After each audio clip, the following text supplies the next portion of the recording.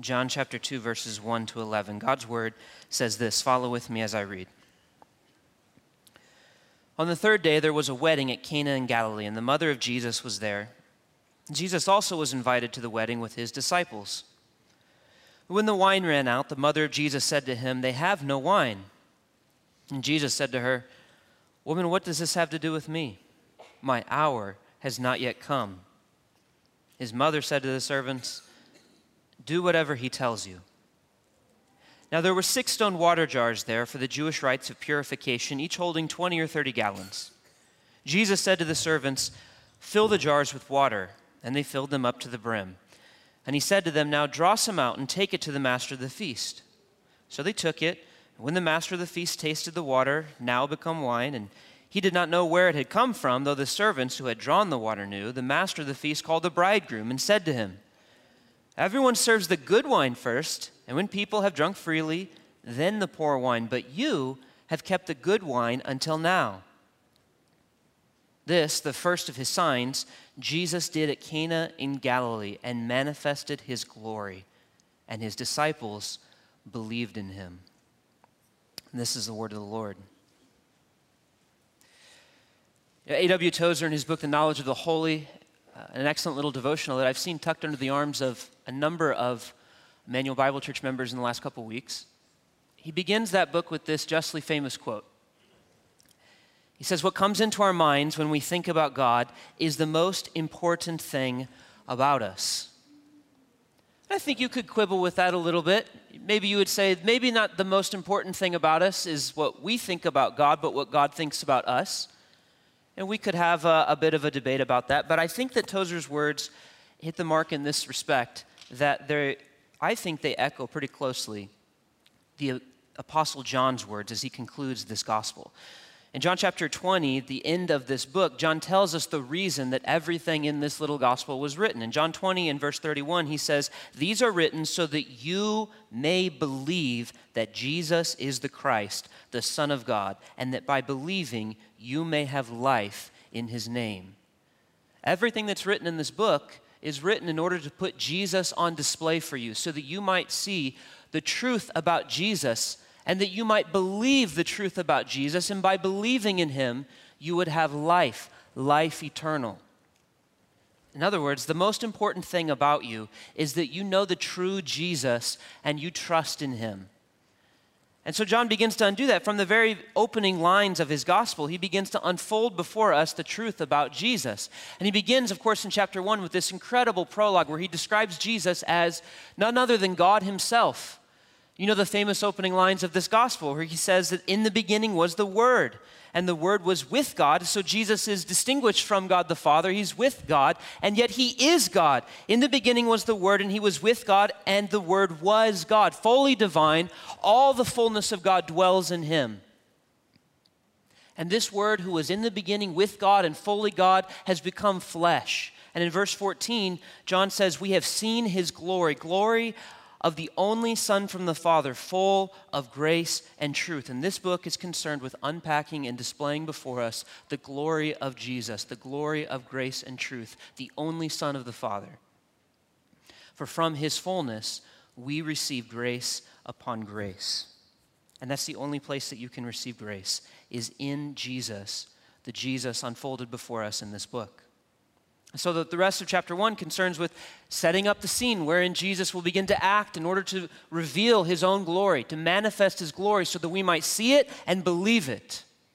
So the rest of chapter 1, Jesus is beginning to reveal himself through the witness of John the Baptist, and then he begins to call disciples to himself. And the end of chapter 1, you'll notice just the last couple verses before our text, if you look down in your Bibles, he's just called Philip and Nathanael, and he displays his glory before them, and they begin to believe in him. And he says to Nathanael in verse 51 of chapter 1, "Truly I say to you, you will see heaven opened and the angels of God ascending and descending on the Son of Man." This Jesus, who's going to be displayed before us as we read through this book, is unlike anything you have ever seen. He is himself the gateway to heaven. He is himself God made flesh, revealing his glory and giving you grace upon grace.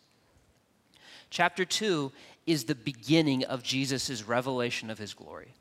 Throughout the book of John, John unfolds before us a number of signs wherein Jesus reveals something of his power and his glory, and each sign follows with a dialogue in which Jesus explains the meaning of the miracle, the meaning of the sign. So we have in chapter 2, he turns water into wine. We have in chapter 4, he heals a person. And on through the rest of the gospel, we see Jesus healing, raising the dead, and finally the grand culminating miracle when he resurrects from the dead himself. Chapter 2 is the first of these signs, the first of Jesus' self-revelation of his glory. And interestingly, it is the only miracle in which he doesn't have a dialogue following it explaining the sign. This is the one miracle that is so self-evident. It so self-evidently reveals what Jesus is like, who Jesus is, that it doesn't even need explanation. I think it's also interesting to note that as the first of his signs, it's carefully orchestrated. You can imagine if you were beginning a new job, if you were beginning some kind of public campaign for political office, when you're beginning some new endeavor, your first steps towards that endeavor are carefully planned, aren't they? You want to put your best foot forward. You want to display something that's at the heart and the center of who you are and what you're going to be about. And in John chapter 2, the first of Jesus' miracles, that's exactly what Jesus is doing. The first of his self-revelatory signs is going to reveal something that's at the very heart of who Jesus is and how he relates to us. What I want to do is walk through this chapter with us in 3 chapters, 3 stages in this story as it unfolds. And as we do, we'll get a picture of who Jesus is and how he reveals his glory in the form of grace to us. 3 stages along this journey. There's a celebration, there's a conversation, and there's a revelation. We'll take them in turn. First, the first thing we see in this text is there's a celebration. It's in verses 1 and 2. You look down in your Bibles at verse 1. There's a celebration in verse 1. On the 3rd day, there was a wedding in Cana in Galilee. Now, the 3rd day is the 3rd day since Jesus has gathered these disciples, and he's told them, I'm going to show you things that you can't even imagine. And this is where Jesus is going to begin to do just that. And this wedding is where he's going to begin to display his glory. And this wedding takes place, the text says, in Cana in Galilee. Now, if you've read the Gospel of John before, you've heard of that. But other than the Gospel of John, you would never have heard of Cana in Galilee. Cana in Galilee is about 8 miles north of Nazareth, where Jesus grew up. Nazareth is a podunk little village in the backwater of Galilee in the north of Israel. There's nothing good from there. That's what Nathanael says, the disciple that Jesus calls at the end of chapter 1. He calls Nathanael, and Nathanael says, can anything good come from Nazareth? That's who Jesus had been introduced to him as. Philip, Nathanael's brother, says, we have found the Messiah, Jesus of Nazareth. And Nathanael's just gut reaction is, can anything good come from Nazareth? At the end of this book, in John chapter 20, tells us that Nathanael is from Cana, which is just a couple miles up the road, and it's even smaller than Nazareth. And so when Jesus says at the end of John chapter 1 that Nathanael is a Jew in whom there is no guile, I mean, he's speaking the truth. Nathanael doesn't say, can anything good come out of Nazareth because he's looking down his nose at Nazareth, but because he himself is an inhabitant of one of these forgotten little villages in the north backwater of Israel. And as a resident of this little village himself, he knows there's nothing important here. Nothing worth noting ever takes place where we live. Nobody from where we grow up ever amounts to anything. We are just forgotten, humble farmers, carpenters, tinkers. That's it. Nobody even knows where we live. But in this forgotten little village is exactly where Jesus wants to begin his ministry. This is where Jesus, the God who made the universe, who holds the whole universe in orbit with a word of his power, wants to reveal his glory in Cana.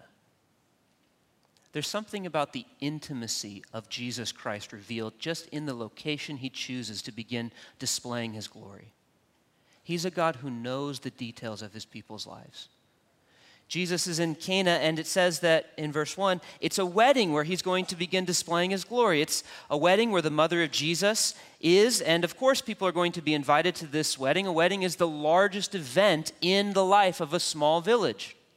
And so if this town is just a few miles up the road, there's maybe 500 inhabitants, probably not even that number. Then many of these folks would be related. They would all know one another. They would know the inhabitants of the neighboring villages. And the nature of a wedding is that everyone would be invited. And so, of course, Jesus' mother would be invited, and of course, Jesus and his disciples would be invited as well. And I just want to note before we go any further that you'll notice that Jesus' mother is invited. And if you're familiar with the Bible at all, in your mind, you automatically say, Mary. But it doesn't say Mary. Mary in this gospel, the Gospel of John, is only mentioned twice, here and in chapter 19. When Jesus is being crucified, he looks at her and he hands care of his mother over to his beloved disciple John. Only 2 times she's mentioned in the whole gospel. And here, she's not even mentioned by name. She's just the mother of Jesus. And what John is emphasizing is that Mary's not the point. What matters is her relation to Jesus. What matters is her love for Jesus. Jesus is on display in this text. And so Jesus is invited as well to this wedding, which I said is the largest event in the life of a small village and of all its inhabitants. Now, of course, all of these Jews three times a year would have traveled to Jerusalem for the major festivals. But outside of that, life in the village would have centered around the daily grind of work and the occasional wedding, which would have been a major celebration. The way that a wedding would be arranged, and most of them would have been arranged, was by a betrothal, a legally binding process in which the bride and the groom would have been arranged to be married, and the groom would have then been responsible to prepare a home. He would have spent at least a year laboring to build a home and to prepare everything that was necessary to receive his bride and to begin their life together.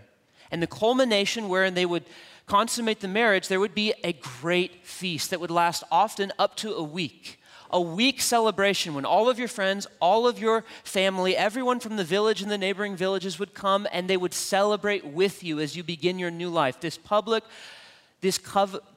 covenant ceremony wherein the two become one flesh for life. It's celebrated publicly and communally, and you know what? The groom's responsible for all of it.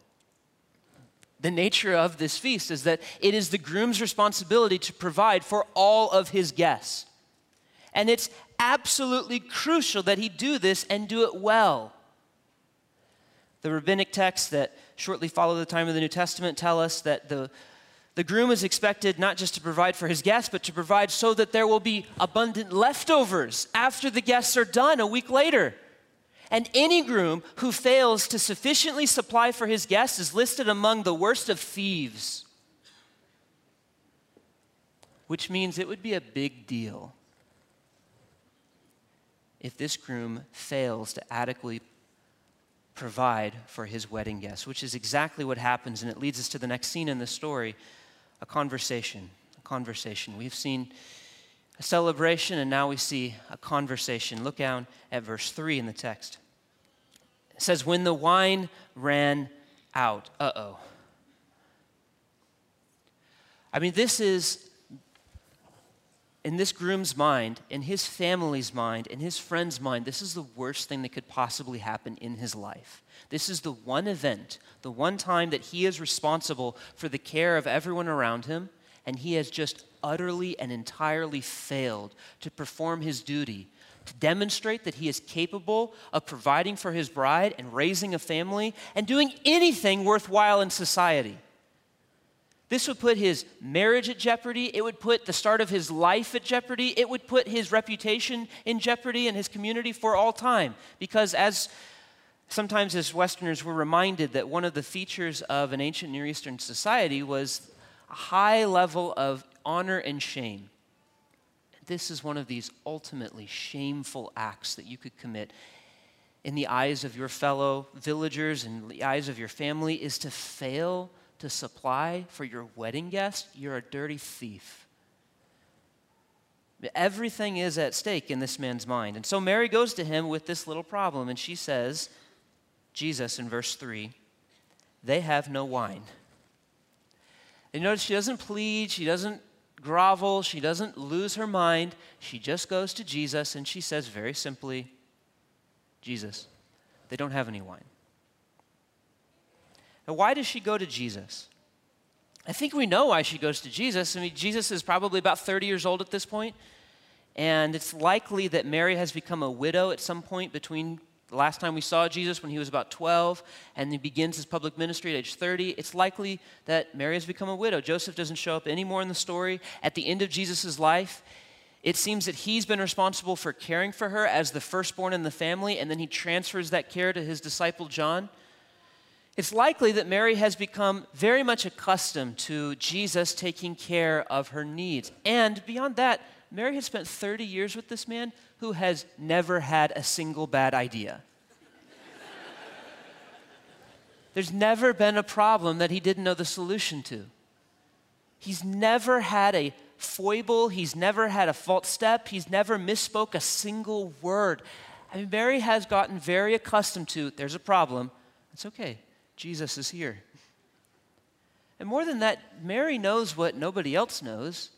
She knows how Jesus came into this world. She knows that she was a virgin at his birth. She knows that he is the Son of God who has come to redeem his people, to save his people from their sins. And in the last chapter, Jesus, it seemed, had begun to act, to fulfill his messianic mission. He'd begun to reveal himself through the witness of John the Baptist. He'd gathered disciples. His disciples are here at this wedding. It seems like Jesus is ready to reveal himself as Messiah. And so she just calmly says to him, Jesus, there's no wine. I don't know what you're going to do, but I know that you will do something. It's a very reasonable response.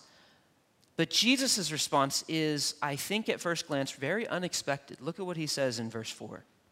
Jesus says to her, "Woman, what does this have to do with me? My hour has not yet come." Now, I know what you're thinking. When you read this English text, it sounds a little bit like, "Woman?"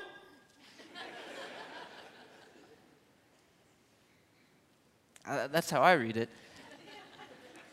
And yet that's not at all what he's saying. You'll notice as you read through the Gospel of John and the other Gospels that Jesus uses this address half a dozen times. Woman, and it's always courteous, it's always loving, it's always kind. It's the way he addresses women before he heals them. So in Matthew in chapter 15 and on, we could find times when Jesus addresses, "Woman, great is your faith, be it done to you as you have asked," and he heals someone. It's not a rude response. Even in modern English, you would not address your mother this way. In other modern languages, in Espanol, for instance, to say mujer, to say woman, in many instances is not rude, it's perfectly courteous. And so Jesus is being perfectly courteous to his mother, but it is highly unusual for a son to address his mother this way. It's courteous, but it's putting distance between him and his mother. And you see this even in the way that he follows up his address. He says, "Woman, what does this have to do with me?" Literally, what to you and to me. It's an expression it's a very Semitic expression. It's used in the Old Testament. It's used a couple places in the New Testament to indicate that there's no dealing between us. We're not partners. We're not equals. We don't have a share in this. What he's doing with his mother is he is affirming to her the nature of their relationship. He's saying, I am sovereign here. I am not your servant. I am not even merely or primarily your son. I'm your Savior. I'm your sovereign. I'm your Lord. Some have said that the way to translate this maybe would be to say, ma'am, or we've come up with a number of different ways to translate it. And yet I don't think any of them are quite adequate because all the ways that you would otherwise translate this little expression seem to be looking up, a son looking up towards his mother and addressing her respectfully. But Jesus is actually, if anything, looking down. And he's telling Mary, Mary, I am sovereign, I am good, I am powerful, I am free, and I am going to fulfill the prerogatives, not of my mother, but of my heavenly Father. And right now, you just need to trust me. And that's what he says in the following expression as well, where he says, what does this have to do with me? My hour has not yet come. And you ask, what hour is he talking about? And this is an example of John being a very good author. That hour begs the question, what hour are we talking about? And as you continue reading, you find that this is a motif through the rest of the gospel. Jesus continues to talk about his hour, his hour, his hour, his hour. And as you read through the gospel, it becomes clear what Jesus is talking about is his mission to die for the sins of his people, resurrect from the dead, and be glorified at the right hand of the Father. He tells us exactly in John 17 what he's talking about when he begins his prayer to the Father in John 17 with these words, "Father, the hour has come. Glorify your Son, that the Son may glorify you." He's talking about his messianic mission to fulfill all the covenants and the promises of God, to save his people from their sins, to be glorified at the right hand of the Father for all of eternity. That's what he's talking about. What Jesus is affirming to Mary is, Mary, you know exactly who I am. You know I'm not just a really good problem solver. You know that I'm the Son of God, and I'm here firstly and primarily to fulfill my Father's will. I'm going to be glorified over all the universe. That's my prerogative. You can trust me, Mary. I know there's no wine. Don't worry. Whatever I'm going to do will be wiser than you could have imagined and better than you could have imagined, but I'm not here to serve you. And look at Mary's response. Verse 5. She doesn't argue. She doesn't complain. She doesn't say, you don't understand how important this is, Jesus. She just says, okay, and turns to the servants and tells them, do whatever he tells you. That's the response to the real Jesus. Just do whatever he tells you.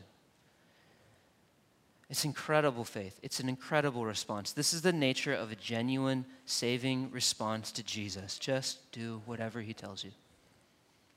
We're going to come back to this as we come to the end of the story, but this conversation then leads to a revelation because, in fact, after Mary has revealed this problem to Jesus, and Jesus has asserted that he's going to fulfill his Father's prerogatives, it turns out that Jesus, in fact, does want to begin revealing himself at this exact moment. But he's going to do it in a most mysterious way. So look at verse 6. Verse 6 says, now, just as an aside, there were 6 stone water jars there for the Jewish rites of purification, each holding 20 or 30 gallons. That's a lot of water. When you're 30 gallons, it's over 500 liters. That's a lot of water. In verse 7, Jesus said to the servants, fill the jars with water. And so they filled them up, and they filled them up to the brim, which is an interesting little note. And it certainly precludes the possibility that Jesus was pulling a trick here when he turns the water into wine. The way that wine works in the ancient world is there's no refrigeration in the ancient world, and so you could make wine with basically any fruit available, and the ancients did make wine with many different fruits. This area is a major area for viticulture, and so grapes were the most common fruit used for wine, which won't blow any of your minds, but they would make wine, and it would ferment, but they would not drink straight wine. They would not drink unmixed wine. That was a barbarian act to drink unmixed wine. They would dilute it, and they would dilute it either between 1 part wine and 3 parts water, or 1 part wine and 10 parts water. It was not like what you would get off the grocery store shelves in modern America. It was a different kind of a drink. And so if you have these water jars that are not entirely filled, then this miracle could be subject to the objection that, well, Jesus just dumped in a little bit of wine and made mixed wine, and then that's not a miracle. But Jesus makes sure that they fill the jars all the way to the brim. And then in verse 8, he says, wine, or abracadabra, or anything. He doesn't do anything, nothing. He just has them fill the jars and says, now draw some out and take it to the master of the feast. And they took it. That's unbelievable. There's nothing out of the ordinary here. It's so unbelievably understated. Jesus isn't concerned with drawing anyone's attention. He isn't concerned with overwhelming you with his sleight of hand. Jesus is just providing for people's needs. And that's exactly what happens in verse 9. As you see in verse 9, so they took it, and when the master of the feast tasted the water that had now become wine, where had it become wine? What?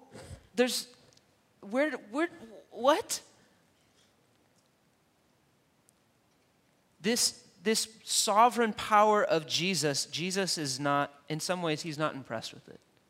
He's not here to be a magician. He's not here just to gather a crowd. He's here to provide for his people. You see this in the rest of the text. So look at verse 9. It says that this water had somehow become wine. The master of the feast doesn't know where it had become wine. He doesn't know that it used to be water. And that's pointed out to you in order to demonstrate that this is an objective judge who's going to try this wine and say, this really is wine and it's really good wine. But the servants who had drawn the water knew. And so the master of the feast called the bridegroom and he said, everyone serves good wine first, and when people have drunk freely, then the poor wine. But you have kept the good wine until now. Which just makes sense. That's the way that you would do anything.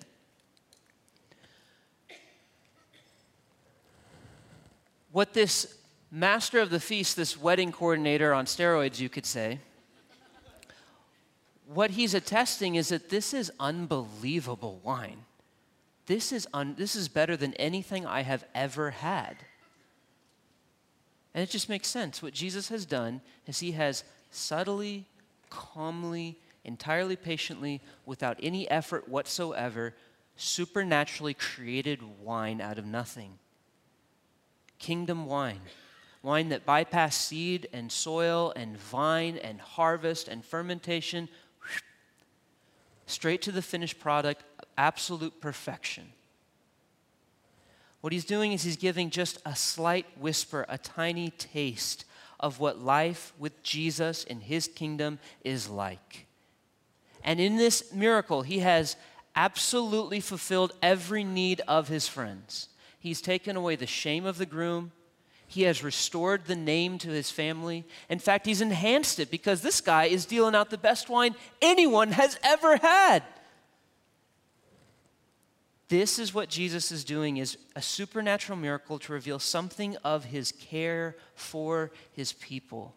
That's what his disciples see in verse 11. See, verse 11 says, this is the first of his signs. And notice the way the text is constructed. It's a little bit awkward if you read it in English. At least I think it's awkward. This, the first of his signs, here's the emphasis. Jesus did at Cana in Galilee and manifested his glory, and his disciples believed in him. In this miracle, Jesus reveals his glory, not just his glory to powerfully create out of nothing, but in the location he chooses to do it, the people for whom he chooses to do it, he reveals his glory, the glory of grace and truth. Do you see Jesus, of all places where he wants to do his miracles, he wants to do a private miracle with his family and with his friends to restore their joy and enhance their celebration. What he's revealing is life with this Jesus, life with this Savior, is a life marked by overflowing and abundant joy. It's a life marked by love. It's a life marked by celebration. It's life in his kingdom is a life of intimacy. It's a life of goodness. It's a life of satisfaction. This is the King. This is the Messiah who has come into the world to reveal the nature of God, to reveal what God is like, to reveal who God is. And the first thing that he's going to do is intimately at this tiny little town that no one has ever heard of, he is going to fulfill his people's needs. He is going to satisfy them and give them great and abundant joy. That's the King that has come into the world. That's the Messiah. This is Jesus. Jesus, the giver of joy. Jesus, the giver of all things good. This is the real Jesus. Now, this is the picture that I think Jesus wants us to see of himself, but I said we were going to come back to the end, at the end, to the response to this Jesus that Mary demonstrates for us in verse 5. The text ends by saying that the disciples believed in him. I mean, how can you not believe in a Jesus like this? How can you not believe in the Messiah who's come into the world to give his people joy? But I think that response, the response to Jesus, is even more fleshed out to us by this first of his disciples, his mother, Mary. Now, Jesus has already in the text, as we walk through it, shown Mary's role in his ministry. He's clarified her relationship to him and her role in his ministry. She is not a participant. She's not co-redeemer in any way, shape, or form. Jesus is the only mediator between God and man. Mary is not a means of accessing him, but she's a fellow worshiper with us. Just as she confesses in her Magnificat in Luke's gospel, she rejoices in God, her Savior. That's who she sees in Jesus. She's a fellow worshiper with us, but as such, she pictures for us the right and the appropriate response to this amazing Jesus. And she does it in one simple sentence. So just for a couple minutes to close our time this morning, I want to go back to Mary's little sentence, and I want to walk through it part by part. This is the way to respond to Jesus. Whatever he tells you, do it. And I've just reversed the order that's in our English translations because this is actually the word order in the Greek. Whatever he tells you, do it. It's an incredible response. Notice what she says. Whatever he tells you, do it. Look at the context again at verse 5.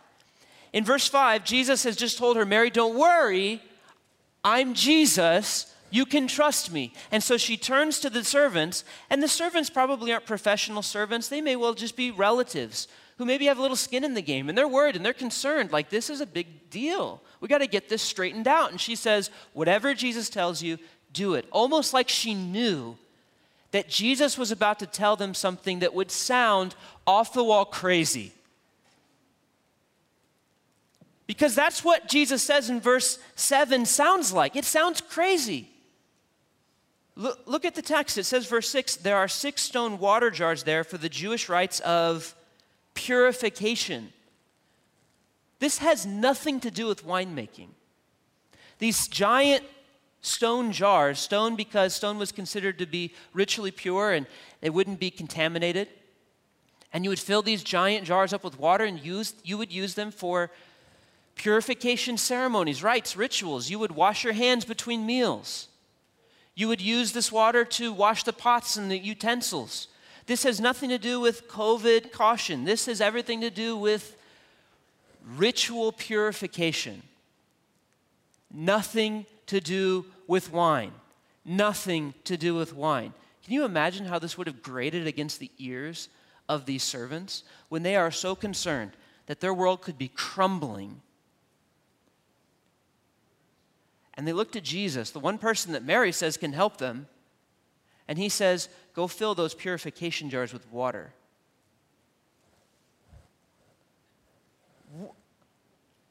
What? Did you hear? We're out of wine, Jesus. Wine, not water. They're not that similar, Jesus. Do you not understand? I don't think you understand where wine comes from, Jesus. What are you talking about? Yet Mary says, Jesus is the kind of person that whatever he tells you, you do it. That's why the second part of her statement is so important. Because there will be things that Jesus says to you that grate against your ears that sound like they have nothing to do with the problem as you have identified it. You have identified this major problem that you need taken care of. Things are falling apart, or things can't be fixed, or things need to be made right, and you see the solution, and yet Jesus says, fill the water pots. What? And yet Mary says Jesus is the kind of person that whatever he tells you, no matter how irrelevant, no matter how hard, no matter how unnatural, no matter how painful that sounds, whatever he says, do it. He is the kind of person that you can trust and you can do whatever he tells you. And look at who Jesus has just shown himself to be in this text. He is the God of joy, of goodness, of intimacy and love. He has supplied all the needs of his people through this seemingly absolutely irrelevant command. And Jesus knew what he was doing. He wasn't just putting on a display.